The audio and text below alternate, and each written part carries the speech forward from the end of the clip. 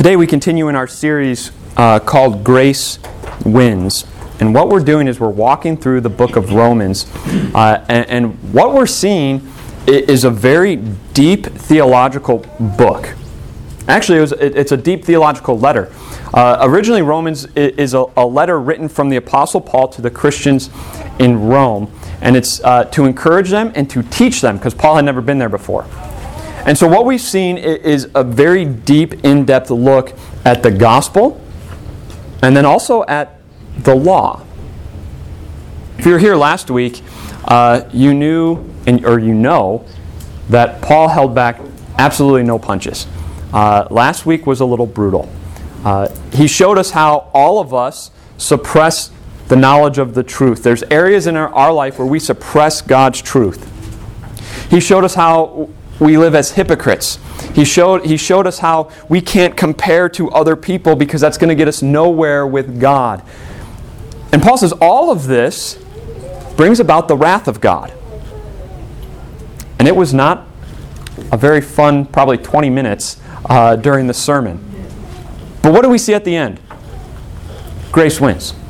Because through Jesus, we receive grace, God's undeserved, unconditional love, as He sent Jesus to be our wrath-absorbing sacrifice. And we love that about God, don't we? We love that God is a forgiving God, that He is loving, that He is compassionate, that He is gracious. We love it until we don't. Until that person betrayed us. Until that person bullied one of our family members. Then we want God to be a just God. Then we don't want God to be forgiving. We want that person to pay for what they did.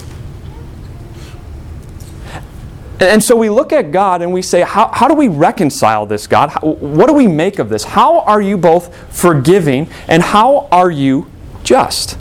How can you be both at the same time? Because if you're a forgiving God, doesn't that mean that you let all these sins go unpunished? Shouldn't that person pay for what they did? And so in that moment, when we look at that, we say, well, I want to be forgiven, but I don't want others to be forgiven. But if He's only a just God,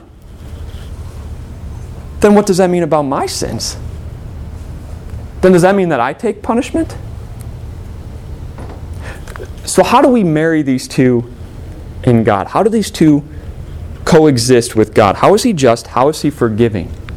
And how do we love and respect Him because of it? Paul tells us exactly how. He answers all of these questions in Romans chapter 3. Last week we finished with Romans 2 verse 10. And to be honest with you, if you thought that was a bad section of law, Paul continues through the rest of chapter 2 and the first 20 verses of chapter 3 with the law, just telling people how they cannot stand on their own before God. And Paul says, you can't look at the law and earn heaven. You can't. You can't become right with God because of that. And now we get to Romans chapter 3, verse 21. And here's what Paul says. But now, apart from the law, the righteousness of God has been made known, to which the law and the prophets testify. But now, Paul says, apart from the law, apart from doing good things, righteousness from God has been revealed, has been made known. What is righteousness? A very common definition is perfection, and that's true. But righteousness is being right with God. And so let's take some examples from everyday life to see how we see this all around us, what righteousness is. The athlete who knows that a tryout is coming, what does he or she do? She practices. He hones his skills and he gets ready. And then the tryouts come, and what do the coaches do? They put them through a bunch of drills to see if their skills are right for the position that they're trying out for. Do you fit this position? We do this with college applications and job interviews. We fill out an application. We turn it in. We show all the reasons why they should let us in, why they should give us the job. And then we go to the interview, and they ask us a bunch of questions trying to determine if we are right for the school or right for the job. We even do this in the dating world. For those of you who are married, maybe you can remember back to your first date. For those of you who are still dating, you can relate to this, I'm sure. When you go on that first date, guys, what do? You clean up, right? You take a shower, brush your teeth probably, you put on nicer clothes than you normally wear, you work on your jokes, you work on your manners. Why? Because you want to prove to her that you are the right one. Women, you do the same thing. You put on nice clothes, you put on makeup, you put on perfume, you prepare yourself to laugh at dumb jokes, and you do laugh at them. Why? Because you want to prove that you are right for him. What do all these things have in common? It's something that we do to prepare ourselves to be right for the position, for the person, for whatever. That's what righteousness is. It's being right with someone. And we even bring in this mindset into our relationship with God, right? We come before him and we say, we're going to clean ourselves up, God, so that we can prove that we are right to be called your child, so that we can prove that we are right for heaven. And so what do? We clean up our language. We calm down on our drinking. We try to get a hold of our judgmental attitudes and our gossip-filled lives. All an effort to prove to God that we are right. But we may be able to trick others, but not God. God sees through our hearts, and he sees that our hearts are sloppy. They are a mess. They are filled with sin. And God says, you outwardly look like you're right, but you're not. You aren't right for the position.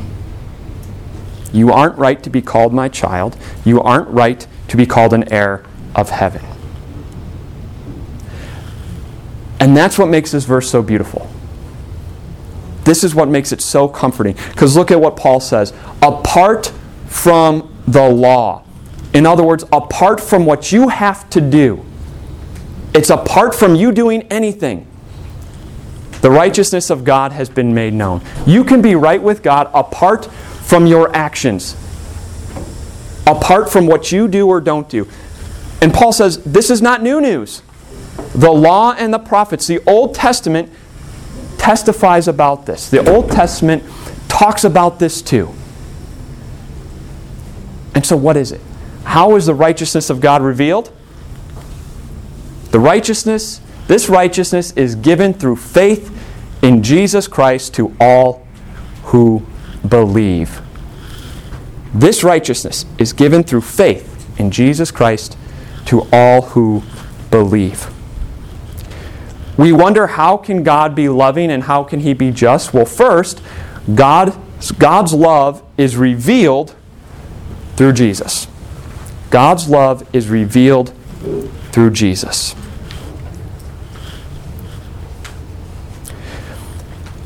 Jesus is the only one who could be called right with God.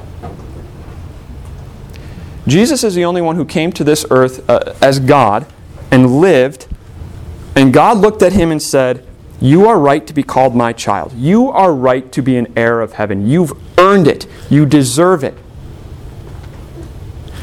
And Jesus took that decree and made it yours. He made you righteous. There's a story of best friends, Tom and Frank. They had been best friends since they were in preschool, and now they were getting ready to end 4th grade. And Tom was a math wizard. Math just came easy to him. He aced everything.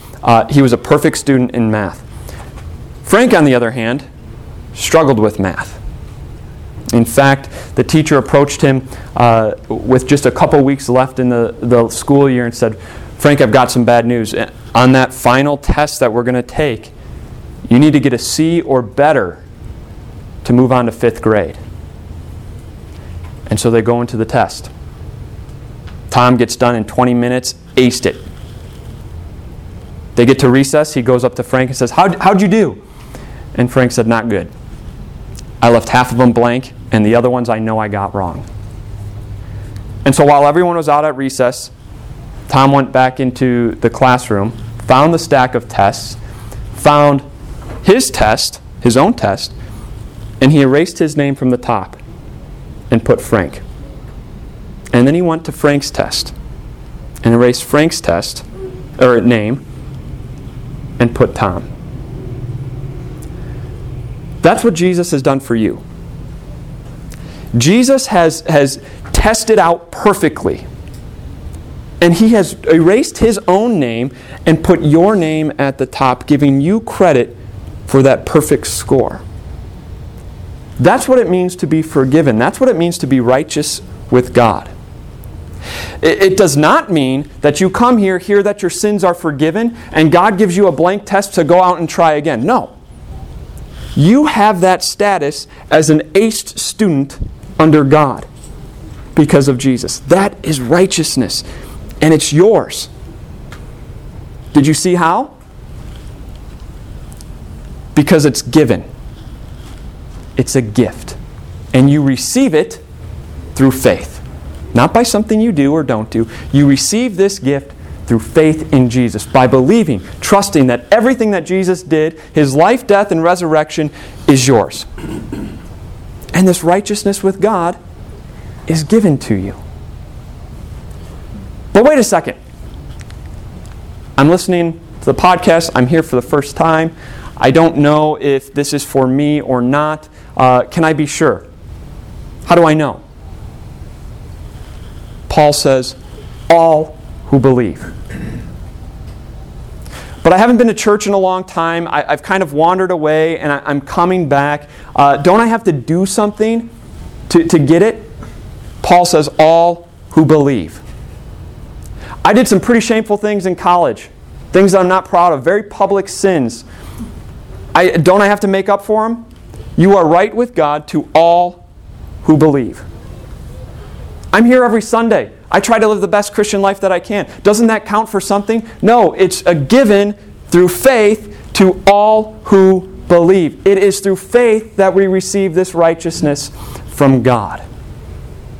And that small word, all,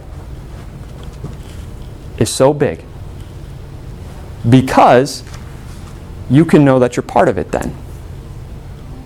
You know this applies to you because it's for all who believe. Do you believe in Jesus as your Savior? If you shake your head yes, you are right with God. You are right with God. But it's that same all that trips us up, isn't it? Because if it's all, what about people who've lived a pretty bad life and now all of a sudden believe in Jesus? If it's all, what about the person that's hurt me and now has faith in Jesus? They just don't have to pay for their sins? They're just forgiven? Yes. And Paul tells us why. Romans chapter 3:23. There is no difference between Jew and Gentile, for all have sinned and fall short of the glory of God, and all are justified freely by His grace through the redemption that came by Christ Jesus. Paul says it doesn't matter if you are a devout Christian in church every Sunday or if you are the most morally corrupt person who's ever lived. All have sinned. All have fell short of the glory of God. How many of you have been to the Grand Canyon? Wow, almost everyone. That's incredible. I haven't. I want to go. I've heard it's beautiful. But the widest section of the Grand Canyon is 18 miles long. 18 miles wide. Now imagine standing there at the cliff and some random guy gets a running head start and jumps and makes it 50 feet. What is his destination? The bottom. Death. Right? Now you're standing there and you say, well, I can do a lot better than that. And so you get a bigger running head start and you run and you jump 150 feet. What's your destination? The bottom. The bottom. Death. That's Paul's point here. You can be the most morally good person to ever live. You could be better than Mother Teresa. And you could run and you could jump 300 feet. But it's not the 18 miles to get to God. You could be the most morally corrupt person ever and jump 1 foot. We all fall short, Paul says. We all fall short. And we all are justified, declared right with God freely by His grace through the redemption that came by Christ Jesus. We are justified freely by His grace through the redemption that came by Christ Jesus. Do you know what the word redeem means? It means to buy back, right? To purchase back. We, human beings, were created to be one with God. And what have we done? We have sinned, and we came under the control of sin, death, and the devil. And God said, no, I'm not happy with that. I'm going to purchase you back to be my own. And how did He purchase us? Through the blood of Jesus. That's what this is saying. You are declared right with God freely by His grace through the redemption that came by Christ Jesus. You want to talk about a God of love? This is how we see it. It is through Jesus, the God of love. But what about the people who hurt me? Does God not take sin seriously? Paul shows us just how serious God takes sin with the next verses. God presented Christ as a sacrifice of atonement through the shedding of His blood to be received by faith. He did this to demonstrate His righteousness because in His forbearance He had left the sins committed beforehand unpunished. He did it to demonstrate His righteousness at the present time so as to be just and the one who justifies those who have faith in Jesus. How do we see God's justice? God's justice is revealed through Jesus. Not only is His love revealed through Jesus, but His justice is revealed through Jesus.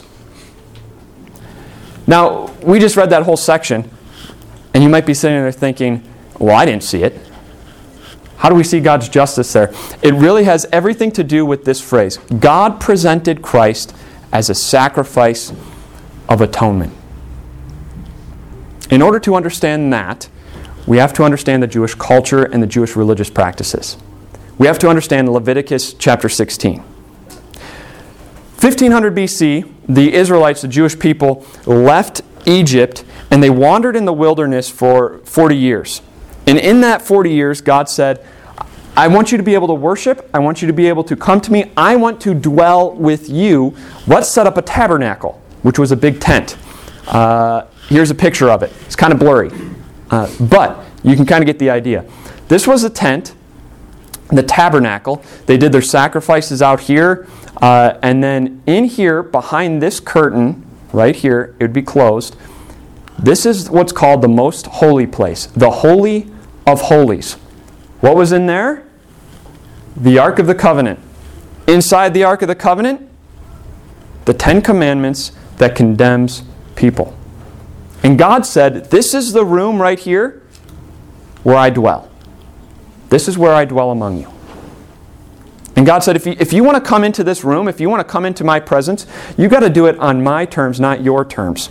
And God was so serious about this that Aaron, the high priest, his 2 sons try to go in that room, not on God's timetable, not on God's terms, and they instantly were struck dead. You want to talk about being serious over sin? God shows it. God said, you can only come into this room, you can only come into my presence one time of year. And what day was it? Do you remember? The Day of Atonement. The Day of Atonement. And what would the high priest do? He would stand out here, he would take an animal, he'd confess all of the sins of the people over the head of this animal. And then he would take a knife and slit its throat. And that animal would die because of sin. Do you think that God's seriousness over sin was lost on the Israelites? For those of you who have pets, imagine if God demanded that of you, that you confess your sins over your pet and then killed it because it was either you or this animal. And then what the high priest did was he would take a bowl full of the blood of that animal that was sacrificed. He would go behind the curtain and he would sprinkle the blood on top of the Ark of the Covenant, on top of the commandments that condemned the people. You talk about justice. You talk about seriousness over sin. They knew it. They saw it. They experienced it. And now God says, God presented Christ as the sacrifice for atonement. God didn't present an animal to pay for sin. He presented His one and only Son. And He confessed all of the sins of everyone of all time on top of His Son and then sacrificed Him because of sin. That's how serious God is over sin. It's either us or something or someone else. And Jesus took that place. And what did His death do? It was a sacrifice of atonement. It made peace with God. Our sins forgiven. That's what this sacrifice did. You talk about seriousness over sin. We see it in Jesus. God's justice is revealed through Jesus. And yet, isn't that what we see is justice? Don't we also see it as love? God sacrifices His one and only Son. Why? So that we're free of charge. That is love. You see, it's in Jesus that our main point is today, and we see, because of Jesus, God is nothing but God is loving and just. Cut out that nothing. Sorry about that. Because of Jesus, God is loving and just. It's only because of Jesus that God can both be a loving God and a just God. And to be honest with you, it's only because of Jesus that we can love and respect God. Because God doesn't let sin go unpunished. He doesn't just overlook sin. He pays for it. And so what does this mean for you and me? What's the application in our life? I've got 3 of you as we close up today. Number 1, how is all of this received? It's through faith in Jesus, right? So if somebody has hurt you or wronged you, and they don't have faith in Jesus, you don't have to take vengeance. God is going to defend you. God is going to get justice for you. It might not be today. It might not be tomorrow. But at the end of time, when that person stands before God, justice will reign. Number 2, if somebody has wronged you and hurt you, and now they have faith in Jesus as their Savior, know that true faith in Jesus as your Savior brings about repentance. Sorrowful over our sin. And so they've repented for their sin. And God was serious about their sin. So serious that Jesus died for it. And so look to God for strength. Look to God for comfort. Look to God for help in forgiving that person. And then number 3, when we deal with guilt, when we deal with shame, when we stand before God and we know all of our sins, know that God's forgiven you. That you are right with Him, not because of anything that you've done, but because of Jesus. And it's in Him that we see love and justice meet. And it's in Jesus that grace wins. Let's pray.